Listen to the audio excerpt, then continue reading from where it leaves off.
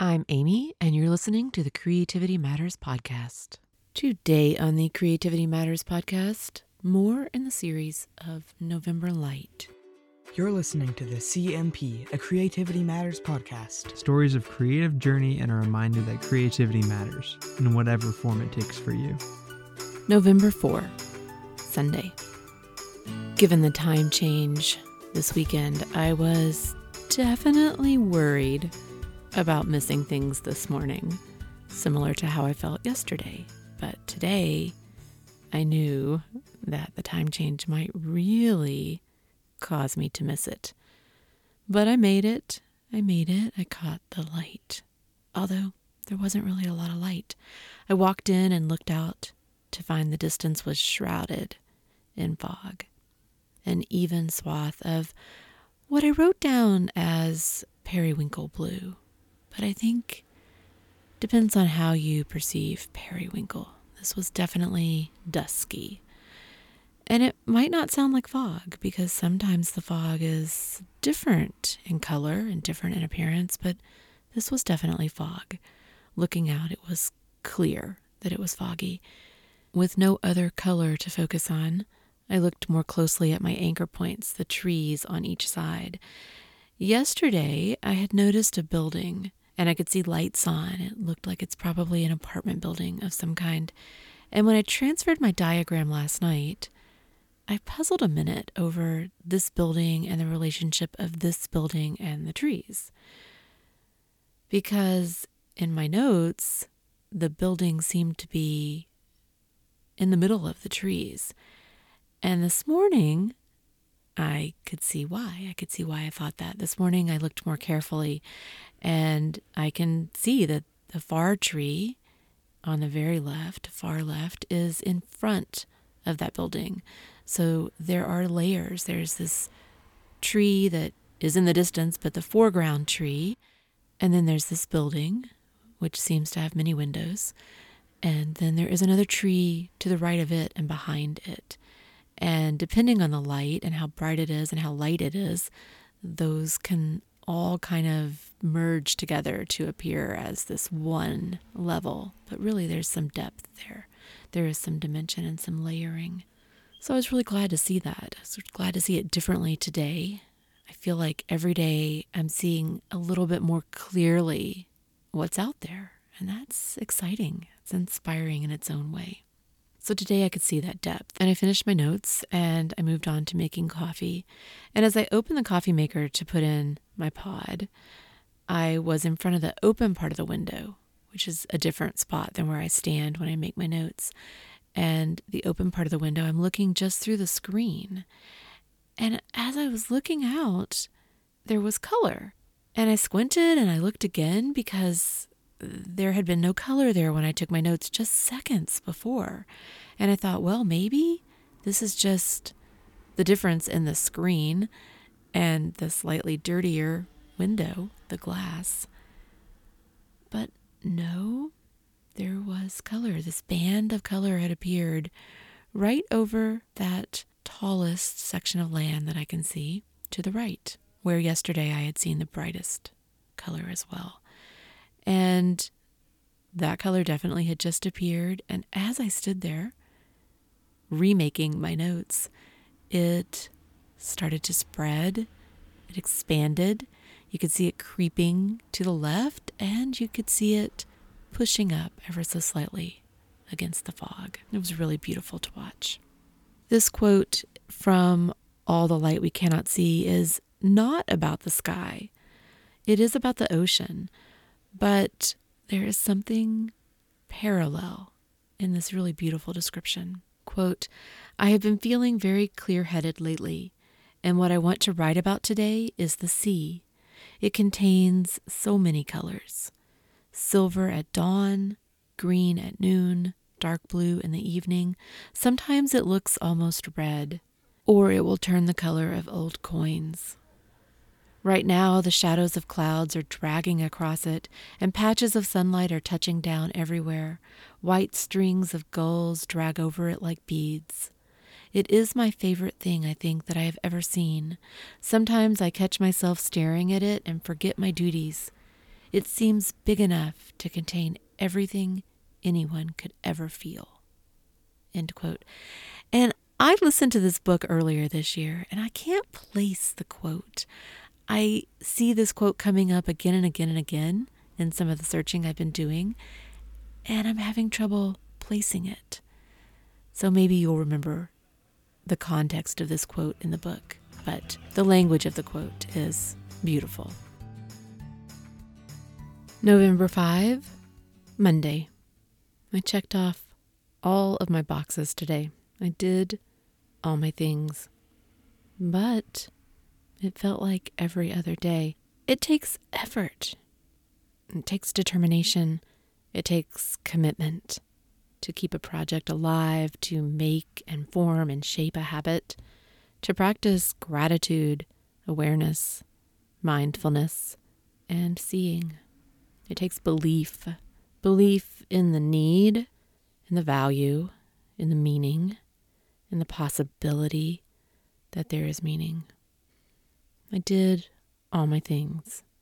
I looked, I saw, I diagrammed, I wrote my lines. It was another day. November 6th, Tuesday. The day opened as the ones before. Slight variances, more clarity about other edges and lines and markers as I looked at my morning light, thoughts on sizing and vantage and fitting things in, on skewing what is seen as I try to fit things in. My month-long project this year is mostly a repeat of something from years past, something that worked for me when I did it before, had meaning then, still has some level of just right today. It is one of the few things that I pulled out one time, set it out to take a picture, and I left it, and it's still in exactly the same place. There is comfort in seeing that multi-day piece from years ago. So this year, a repeat. Maybe because it was an easy thing to just go ahead and say, I'll just do it again. But a repeat. And yet no plan. I don't plan to do exactly the same thing, just the general concept. So I started on day 1, and then on night 2, I wasn't sure what to draw. I wasn't sure what to do. So I picked up a small figurine, something that was once a special collection for one of the kids, but something that has since lost its glow, so to speak. But I love these little things. I'm not willing to let them go. It's not the kind of thing that I typically draw, but I did. I didn't know what else to draw, so I did. The finding of things to draw is always the first stumbling block for me, and that is partly why I love portraits and having a library of photos from which to choose each night for portraits. It really does eliminate that part of the process. It makes it so much easier. It simplifies the finding and choosing. But with this project, no portraits. I'm left each night to figure this out. So what do I do? What do I do? What do I do? I've been in this spot so many times through the years. On day 3, a bank. It's a bank that was a memento from someone's business trip. It is missing its bottom, the little black rubber seal. It's no longer used. The kids don't care. It was set aside to be gotten rid of. So a drawing of it. Quirky lines, wonky perspective. Day 4. The theme, unbidden really, not planned, not at all something I would have anticipated doing. This theme has started to take shape, I think. A chunky plastic excavator. Exactly the kind of piece that challenges my lines, but also the kind of piece I love to do. I really need so much practice. It's always so hard for me. Hard to get it right. It's always off. Hard to do and a challenge. But also exactly the kind of piece that holds time. Years. Memories faded but evoked by the image, by these things. The sense of those years. Just that fuzzy sense. Sometimes that's all that's left is that fuzzy sense. And a theme coming into view. Day 5, I rummaged in the basket of things that I knew I couldn't get rid of. until I recorded them. I knew that when we did a whole bunch of sorting. I put a whole bunch of things in this basket and said, I have to at least photograph them so that I can draw them. And I never photographed them, not yet. So there's this basket full of things. I have to somehow deal with them. So I rummaged around and I pulled out a plastic, again chunky, as children's toys often are, a chunky plastic robot, a rescue hero. Again, so much memory, that sense of how important these things were. More challenging than any of the nights before to draw, for sure. A cacophony of lines and angles and plastic edges and buttons, and it was hard. But I loved doing it. I love doing it. I'm not letting the wonky lines bother me. I'm just following the lines, doing what I can before I fall asleep, following each line, trying to fit things in place, looking at what's next to what, looking at negative space, all these things that I know more about now than I used to. Drawing what I see, shape by shape, line by line, and just thinking about and appreciating this artifact almost of our past. Today, November 6th, I remember so clearly sitting and working on that similar project 2 years ago. 2 years ago today, a Tuesday. I remember how the drawing felt. I remember sitting there that night, 2 years ago today, settling in that night to watch the news and drawing a Beanie Baby covered in stars. I remember how that night felt, how the drawing felt. That was my first year with this gratitude theme. Definitely I was in a slightly different space, different mental space. But that night, I remember how the drawing felt, how the drawing grew and stretched and broke the bounds of the project in size. There is an uneasy echo in my head and heart today. But this project, I know that no matter how slight it seems from the outside, it has the potential to be meaningful, worth it. And I know that many people fill a page like this in a day. I know that. I'm not trying to overemphasize the effort this project takes. But I don't want to fill it in a day. This is not simply about drawing 30 things. And it doesn't matter to me that others might do it that way. This is something different. That would be a different project. I'm taking the slow road. That's what I feel like. I feel like this is the slow road. It is a deliberately slow project, one a day. It grows over the course of a month, and this theme is coming into view. And it is tied to gratitude in some ways. And it is mindful. The drawing is slow and mindful. The process is slow and mindful. There is this building day by day, and there is this sense of knowing that there will be space to fill. Knowing that 30 days may not fit. That's part of the challenge. And yet having no idea what objects will come into view.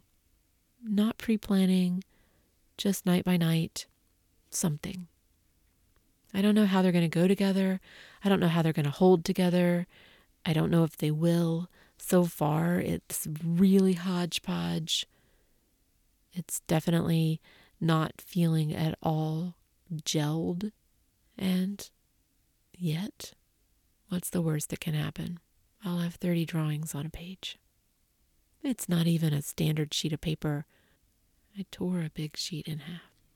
And I'm grateful that I had that big sheet. And I'm grateful that tonight I will find something to draw.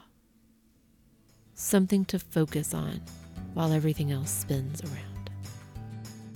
November 7, Wednesday. Struggling?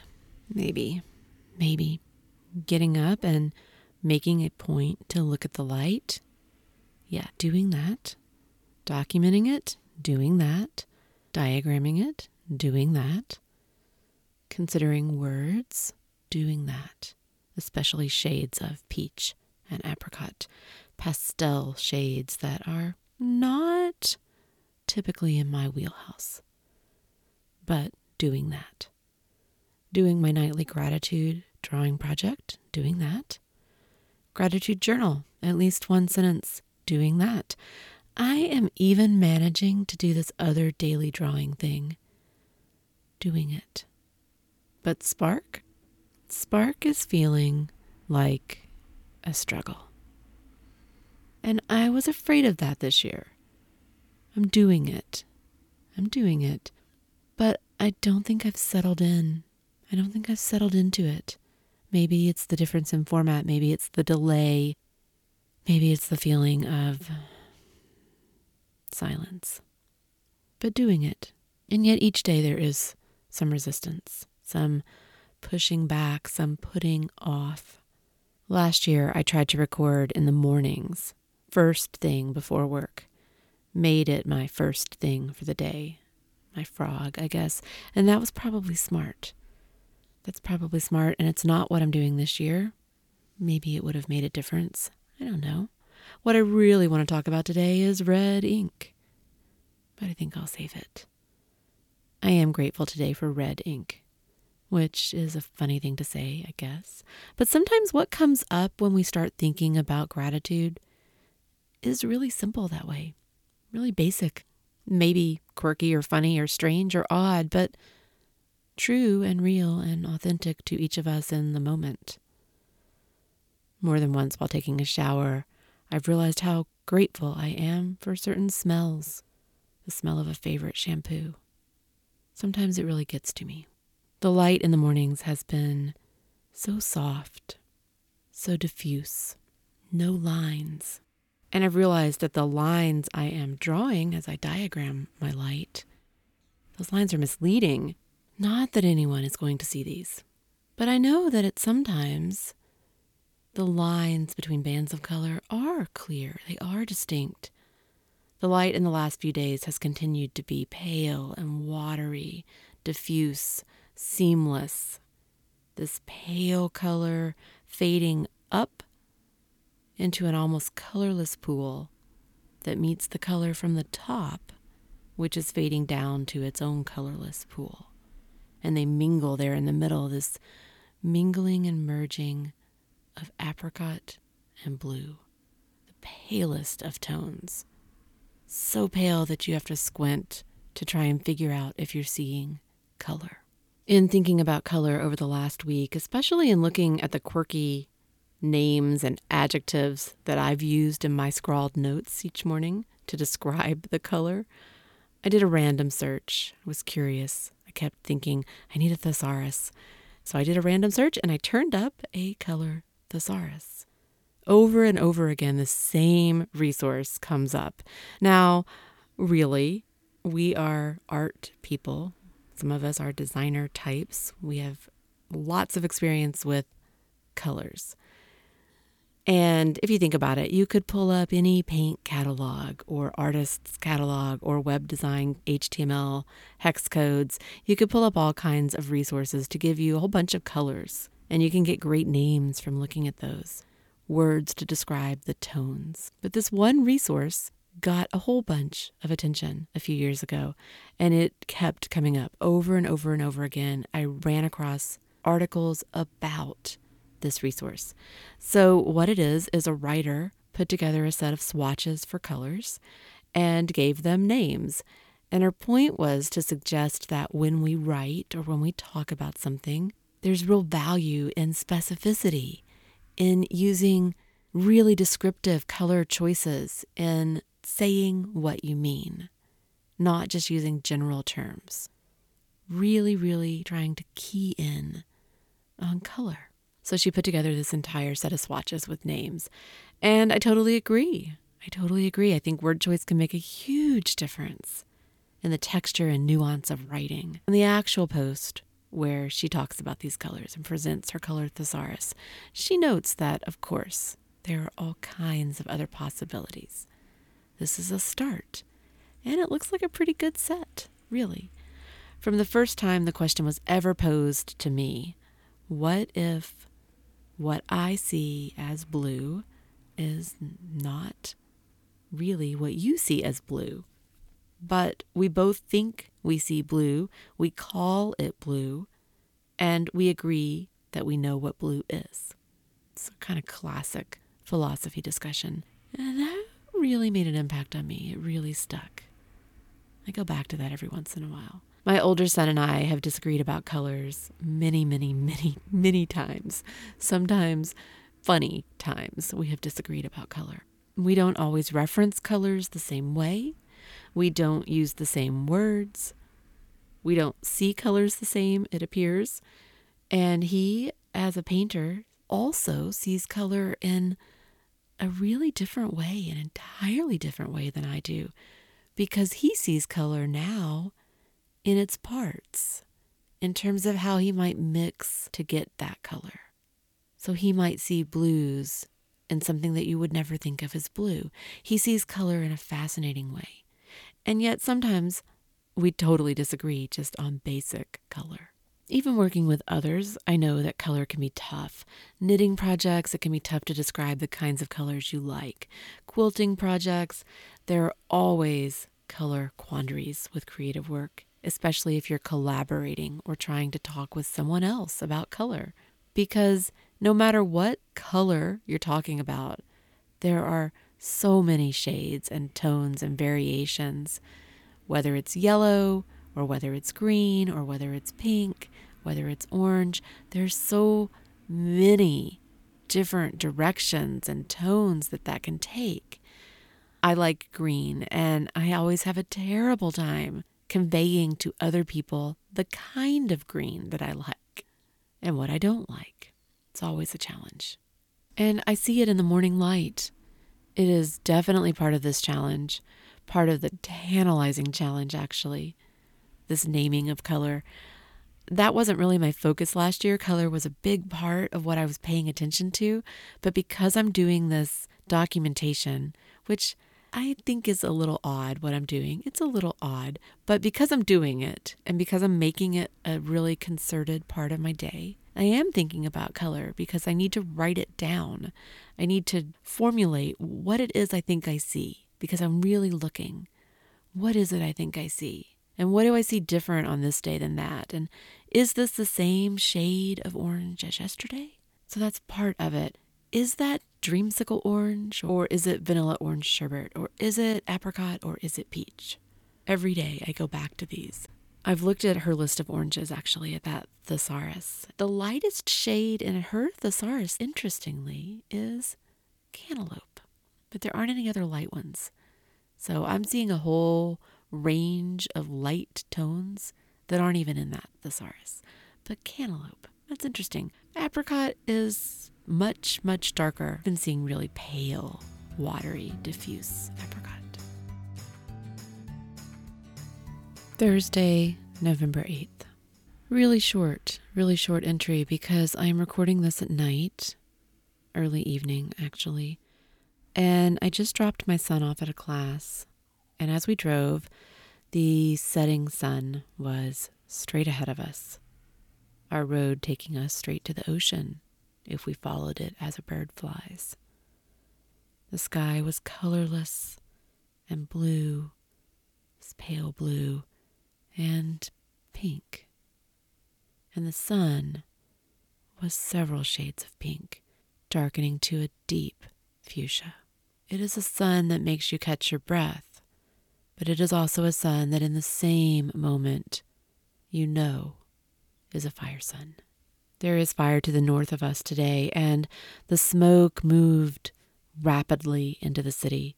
It almost looks like fog. The smoke is so clear and so thick as it settles in. And I know already, I've thought about it, I know that tomorrow morning that may mean a change in my morning light. And tonight, even though the pink of the sun was breathtaking,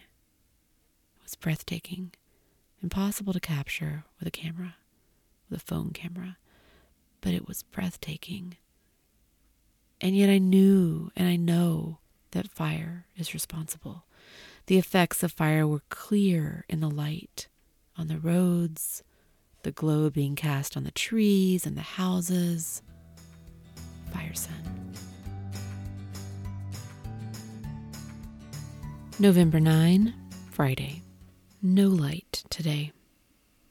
Not at 6 a.m. at least. The smoke from the fires had settled in overnight, completely shrouding my view. An hour later, there was a magenta red sun rising, a perfect sphere cresting the rightmost trees out the same window. The sky, again, just like last night, strangely tinged with blues and pinks, but really pale, really faint. And as day has gone on, there are orange and yellow tones to the light on the streets and on the shadows. There is steely gray in the sky. I wasn't sure what I would talk about today. Last year, there was such clarity in focusing on gratitude in these spark shows. And light emerged from my sometimes uneasy relationship with reality and the acceptance of reality and memory and change and gratitude and the uncertainties always of the future. Light somehow emerged as this common thread in the midst of all of that.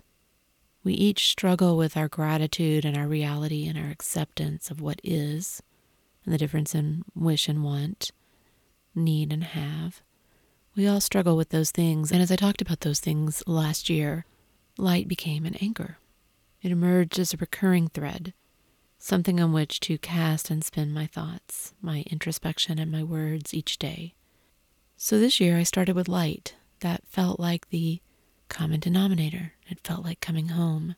It felt like a return to something that had been so full for me, an awareness of the top of my hill, an insistence on stopping and looking out the window in the morning, a recognition that some of the things that are most powerful and most magical and most inspiring are much, much bigger than all of us. And at the same time, some of the things that are most magical and most inspiring and most worthy of our day-to-day gratitude are tiny. They're small, they're individual, they're little, they're seemingly trivial. And both sides of that spectrum matter. So this year I thought I would use light as my umbrella. But things are unclear. Things are unclear. I am walking in a stupor of sorts. I feel it. It's uneasy. I'm checking off the boxes for activities that I have set up, doing several things that are new to me and things that I think are important and good practice and good habits. But I'm shuffling along through these days otherwise, at least so far. Nothing extra, and I'm not sinking in. And maybe it is because this year I didn't start out so clearly and so concretely with gratitude, with the idea of gratitude, with the idea of talking each day about gratitude, thinking about my own, and encouraging you to focus on gratitude in these weeks and days. Maybe that is what November takes, the unlocking or the opening of that door, the tumble of words, raw, sharp, forgotten, faded. Maybe. I was looking at quotes today, as I often do when thinking about the spark shows, when thinking about both light and gratitude. This one really struck me today. I really like this. Quote, "Stories are light. Light is precious in a world so dark. Begin at the beginning. Tell Gregory a story. Make some light." That's from Karen DiCamillo. And then this one, quote, "Look at light and admire its beauty. Close your eyes and then look again. What you saw is no longer there, and what you will see later is not yet." Leonardo da Vinci. I am the art is me. And that is it for this installment of November Spark 2018. I'm going to wrap things up with this one. There are a set of days here from this week, day by day. It has been an unusual week, but day by day, this notebook unfolds. It grows, it expands, its form and shape ebb and flow, and begin to take on the appearance of something. There will be some thread that emerges, I know that. And even if there is not a thread, it is still a notebook. As always, I'm Amy, and you can reach me at creativitymatterspodcast@gmail.com. The show notes, and there will not be many through Spark, but the show notes are available on the creativitymatterspodcast.com website, which could use a ton of work. The music I play is courtesy of Nikolai Heidless. You can find me on Instagram as OAmyOAmy and as Creativity Matters Podcast. I hope you'll follow me in both places there. You can also find me in the Facebook group, the Creativity Matters group at Facebook. We are a small group of women sharing our day-to-day with creative underpinnings always. Thank you especially to those of you who have supported the CMP this year through Patreon, patreon.com/creativitymatters. This year is really winding down, and I will soon begin to figure out what that means for next year. Until next time, remember that creativity matters in whatever form it takes for you. I hope you don't forget to breathe, and I hope that you are paying a bit more attention this month to gratitude. Have a good week, everyone.